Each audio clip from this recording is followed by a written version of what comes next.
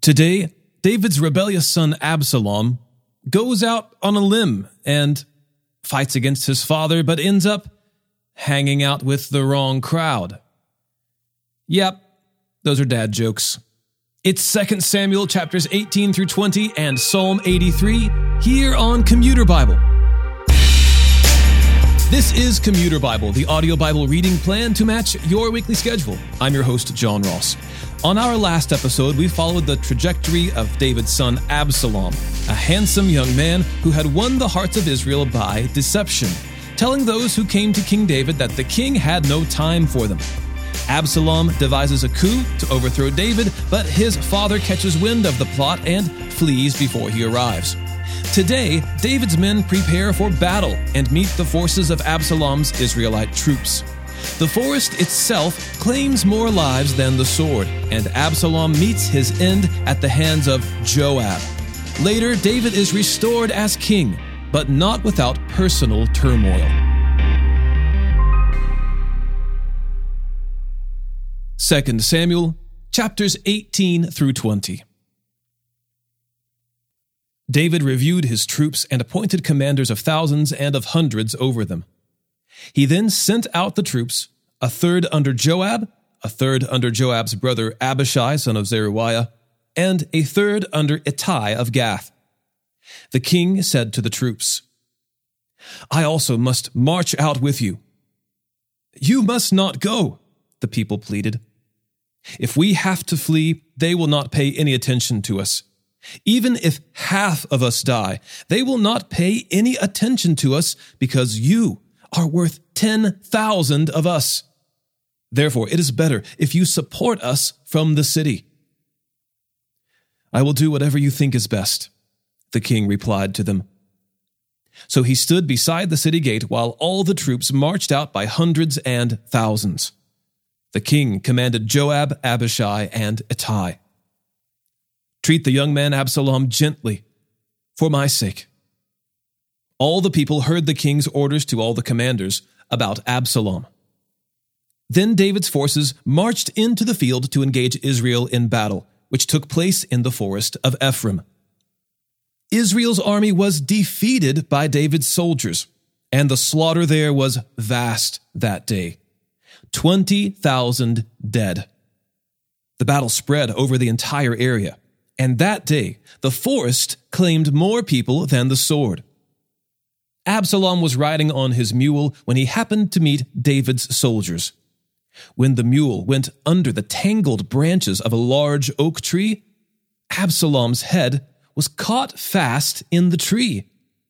The mule under him kept going, so he was suspended in midair. One of the men saw him and informed Joab. He said, "I just saw Absalom hanging in an oak tree." "You just saw him?" Joab exclaimed. "Why didn't you strike him to the ground right there? I would have given you 10 silver pieces and a belt." The man replied to Joab, "Even if I had the weight of 1,000 pieces of silver in my hand, I would not raise my hand against the king's son. For we heard the king command, 'You, Abishai, and Ittai, protect the young man Absalom for me.' If I had jeopardized my own life, and nothing is hidden from the king, you would have abandoned me." Joab said, "I'm not going to waste my time with you." He then took 3 spears in his hand and thrust them into Absalom's chest.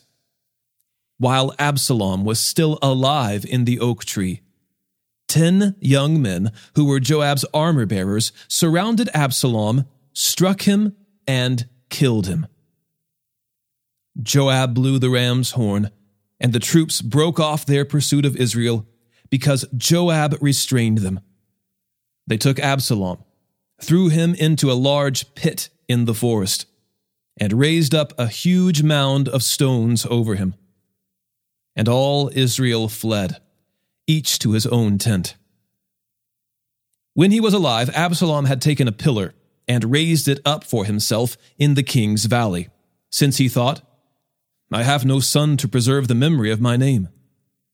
So he named the pillar after himself. It is called Absalom's Monument today. Ahimaaz son of Zadok said, "Please let me run and tell the king the good news that the Lord has vindicated him by freeing him from his enemies." Joab replied to him, "You are not the man to take good news today. You may do it another day, but today you aren't taking good news because the king's son is dead." Joab then said to a Cushite, "Go tell the king what you have seen." The Cushite bowed to Joab and took off running. However, Ahimaaz son of Zadok persisted and said to Joab, "No matter what, please, let me also run behind the Cushite." Joab replied, "My son, why do you want to run since you won't get a reward?" "No matter what, I want to run." "Then run," Joab said to him. So Ahimaaz ran by the way of the plain and outran the Cushite. David was sitting between the city gates when the watchman went up to the roof of the city gate and over to the wall. The watchman looked out and saw a man running alone. He called out and told the king. The king said, "If he's alone, he bears good news." As the first runner came closer, the watchman saw another man running. He called out to the gatekeeper, "Look, another man is running alone." "This one also brings good news," said the king. The watchman said, "The way the first man runs looks to me like the way Ahimaaz, son of Zadok, runs." "This is a good man. He comes with good news," the king commented. Ahimaaz called out to the king, "All is well," and paid homage to the king with his face to the ground. He continued, "Blessed be the Lord your God. He delivered up the men who rebelled against my lord the king." The king asked, "Is the young man Absalom all right?" Ahimaaz replied, "When Joab sent the king's servant and your servant, I saw a big disturbance, but I don't know what it was." The king said, "Move aside and stand here." So he stood to one side. Just then the Cushite came and said, "May my lord the king hear the good news. The Lord has vindicated you today by freeing you from all who rise against you." The king asked the Cushite, "Is the young man Absalom all right?" The Cushite replied, "I wish that the enemies of my lord the king, along with all who rise up against you with evil intent, would become like that young man." The king was deeply moved and went up to the chamber above the city gate and wept. As he walked, he cried, "My son Absalom! My son Absalom! If only I had died instead of you, Absalom, my son, my son."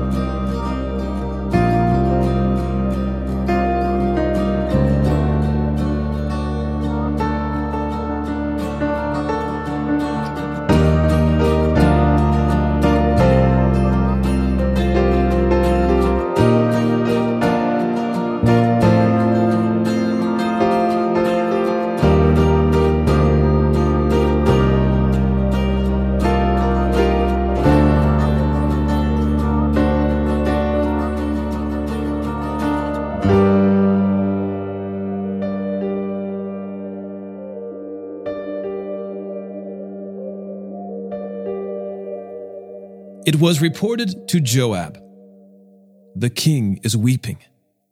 He's mourning over Absalom." That day's victory was turned into mourning for all the troops, because on that day the troops heard, "The king is grieving over his son." So they returned to the city quietly that day, like troops come in when they are humiliated after fleeing in battle.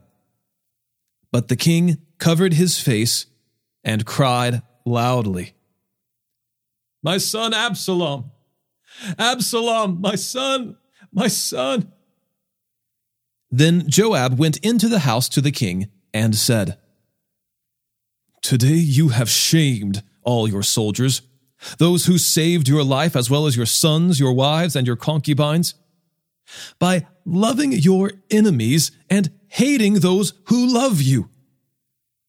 Today you have made it clear that the commanders and soldiers mean nothing to you. In fact, today I know that if Absalom were alive and all of us were dead, it would be fine with you. Now get up, go out and encourage your soldiers. For I swear by the Lord that if you don't go out, not a man will remain with you tonight. This will be worse for you than all the trouble that has come to you from your youth until now." So the king got up and sat in the city gate, and all the people were told, "Look, the king is sitting in the city gate." Then they all came into the king's presence. Meanwhile, each Israelite had fled to his tent. People throughout all the tribes of Israel were arguing among themselves, saying, "The king rescued us from the grasp of our enemies, and he saved us from the grasp of the Philistines. But now he has fled from the land because of Absalom. But Absalom, the man we anointed over us, has died in battle. So why do you say nothing about restoring the king?"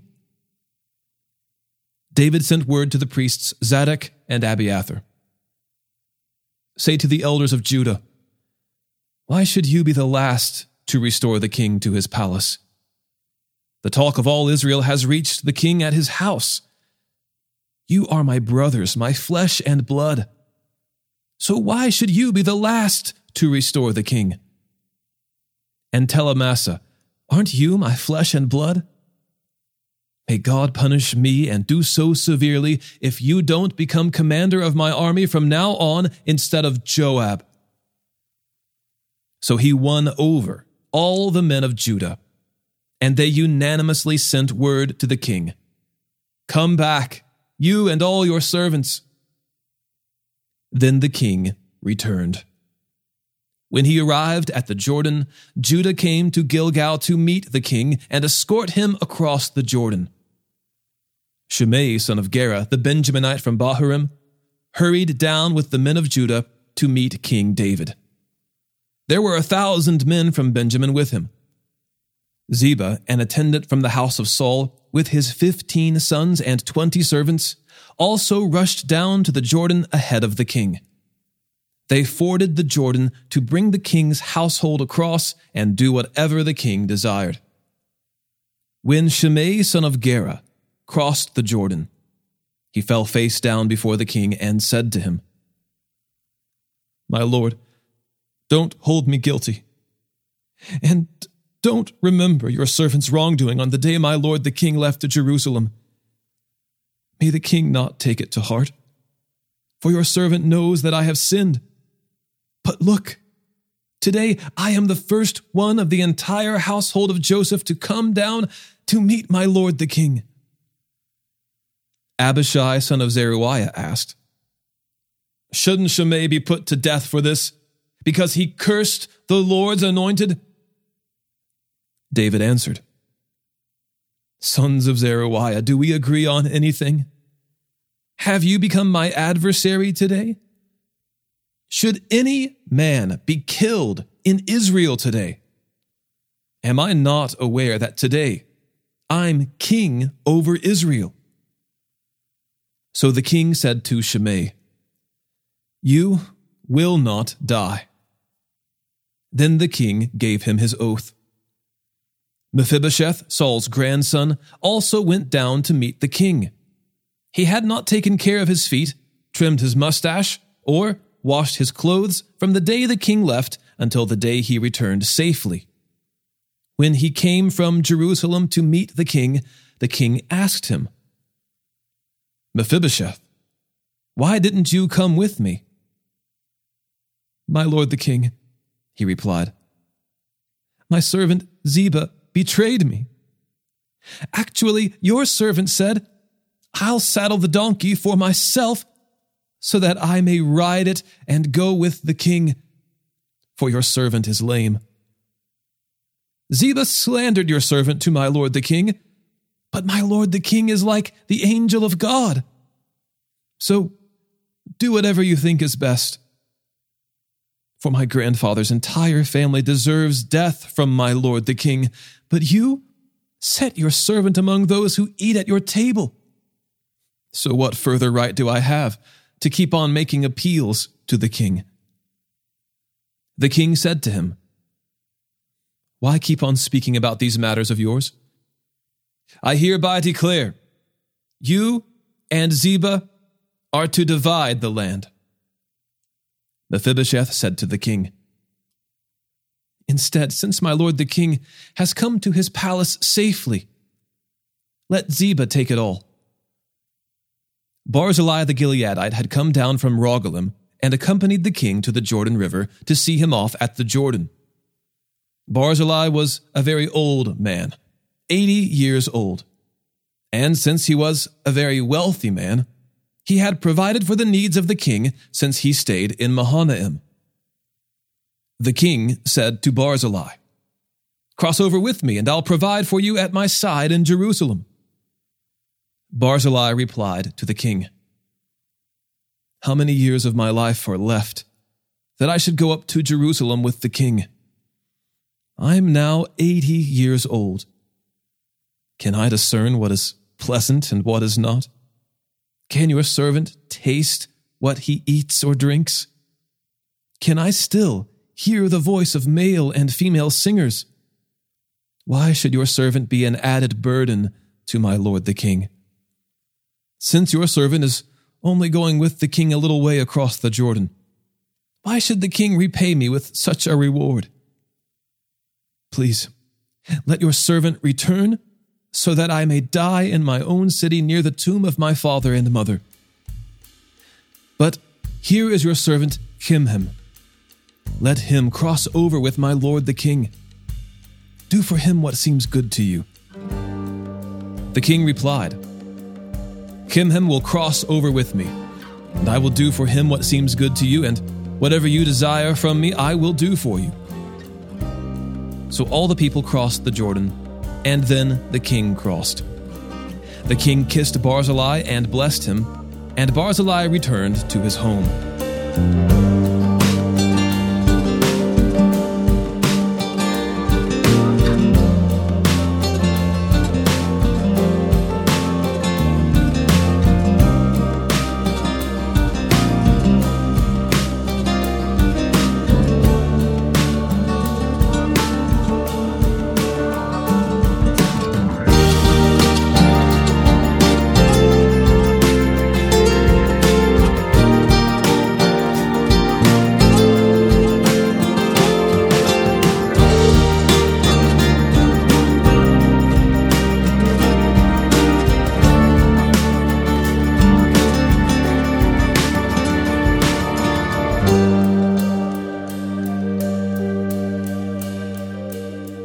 The king went on to Gilgal, and Kimham went with him. All the troops of Judah and half of Israel's escorted the king. Suddenly all the men of Israel came to the king. They asked him, "Why did our brothers, the men of Judah, take you away secretly and transport the king and his household across the Jordan, along with all of David's men?" All the men of Judah responded to the men of Israel, "Because the king is our relative. Why does this make you angry? Have we ever eaten anything of the king's, or been honored at all?" The men of Israel answered the men of Judah, "We have 10 shares in the king, so we have a greater claim to David than you. Why then do you despise us? Weren't we the first to speak of restoring our king?" But the words of the men of Judah were harsher than those of the men of Israel. Now a wicked man, a Benjaminite named Sheba son of Bichri, happened to be there. He blew the ram's horn and shouted, "We have no portion in David, no inheritance in Jesse's son. Each man to his tent, Israel." So all the men of Israel deserted David and followed Sheba son of Bichri.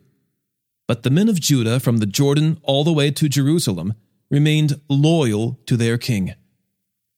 When David came to his palace in Jerusalem, he took the 10 concubines he had left to take care of the palace and placed them under guard. He provided for them, but he was not intimate with them. They were confined until the day of their death, living as widows. The king said to Amasa, "Summon the men of Judah to me within 3 days, and be here yourself." Amasa went to summon Judah, but he took longer than the time allotted him.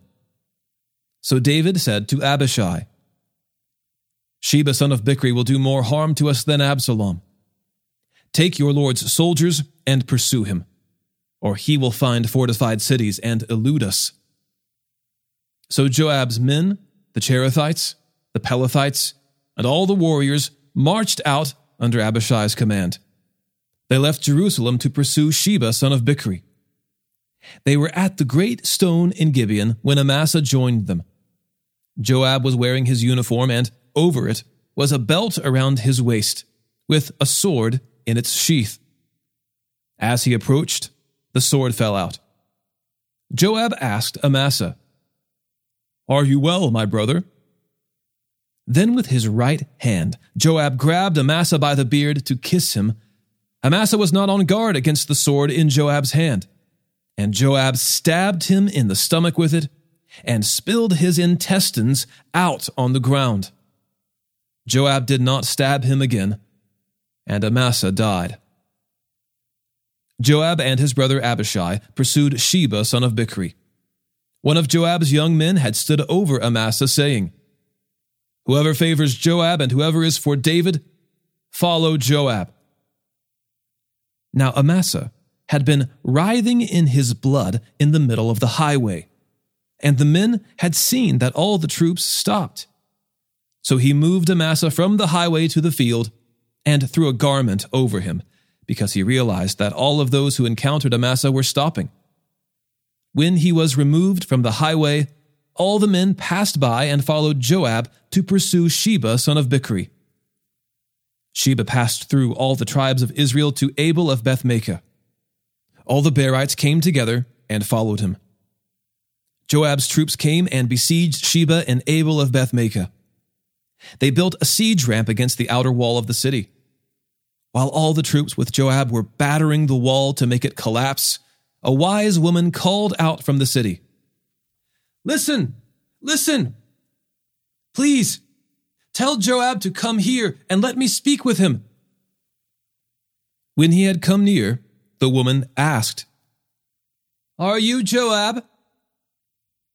"I am," he replied. "Listen to the words of your servant," she said to him. He answered, "I'm listening." She said, "In the past they used to say, 'Seek counsel in Abel,' and that's how they settled disputes. I am one of the peaceful and faithful in Israel. But you're trying to destroy a city that is like a mother in Israel. Why would you devour the Lord's inheritance?" Joab protested, "Never. I would never devour or demolish. That is not the case. There is a man named Sheba son of Bichri from the hill country of Ephraim who has rebelled against King David. Deliver this one man, and I will withdraw from the city." The woman replied to Joab, "Watch. His head will be thrown over the wall to you." The woman went to all the people with her wise counsel, and they cut off the head of Sheba son of Bichri and threw it to Joab. So he blew the ram's horn, and they dispersed from the city, each to his own tent. Joab returned to the king in Jerusalem. Joab commanded the whole army of Israel. Benaiah son of Jehoiada was over the Cherethites and Pelethites. Adoram was over forced labor. Jehoshaphat son of Ahilud was court Astorian. Shiva was court secretary. Zadok and Abiathar were priests. And, in addition, Ira the Jairite was David's priest.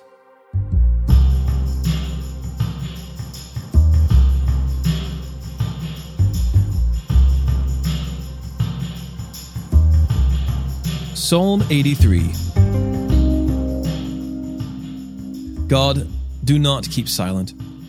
Do not be deaf, God. Do not be quiet. See how your enemies make an uproar. Those who hate you have acted arrogantly. They devise clever schemes against your people. They conspire against your treasured ones. They say, "Come, let's wipe them out as a nation, so that Israel's name will no longer be remembered." For they have conspired with one mind. They form an alliance against you. The tents of Edom and the Ishmaelites, Moab and the Hagrites, Gebal, Ammon, and Amalek, Philistia with the inhabitants of Tyre. Even Assyria has joined them. They lend support to the sons of Lot. Deal with them as you did with Midian, as you did with Sisera and Jabin at the Kishon River. They were destroyed at Endor. They became manure for the ground. Make their nobles like Oreb and Zeb, and all their tribal leaders like Zebah and Zalmunna, who said, "Let's seize God's pastures for ourselves."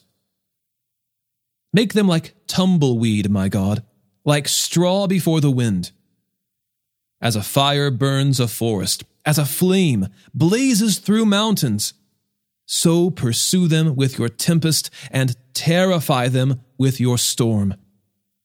Cover their faces with shame, so that they will seek your name, Lord. Let them be put to shame and terrified forever. Let them perish in disgrace. May they know that you alone, whose name is the Lord, are the most high over the whole earth. Psalm 18:30 says, God, His way is perfect, the word of the Lord is pure. But I can assure you that John Ross is incredibly imperfect, and his readings may have a slip-up every now and again. So enough with the third person. Just want to say thank you to all those who have reached out in the past when I've misspoken or said the wrong word. Sometimes it's something simple like I'll say Paul instead of Saul. If you ever catch anything like that, just let me know. I would love to fix it, and thanks in advance. Today's episode was narrated and orchestrated by me, John Ross, and co-produced by Bobby Brown, Caitlin Pridgeon, Eric Williamson, and the Christian Standard Bible. Thanks for listening, and remember, happy is the one whose delight is in the Lord's instruction, and he meditates on it day and night.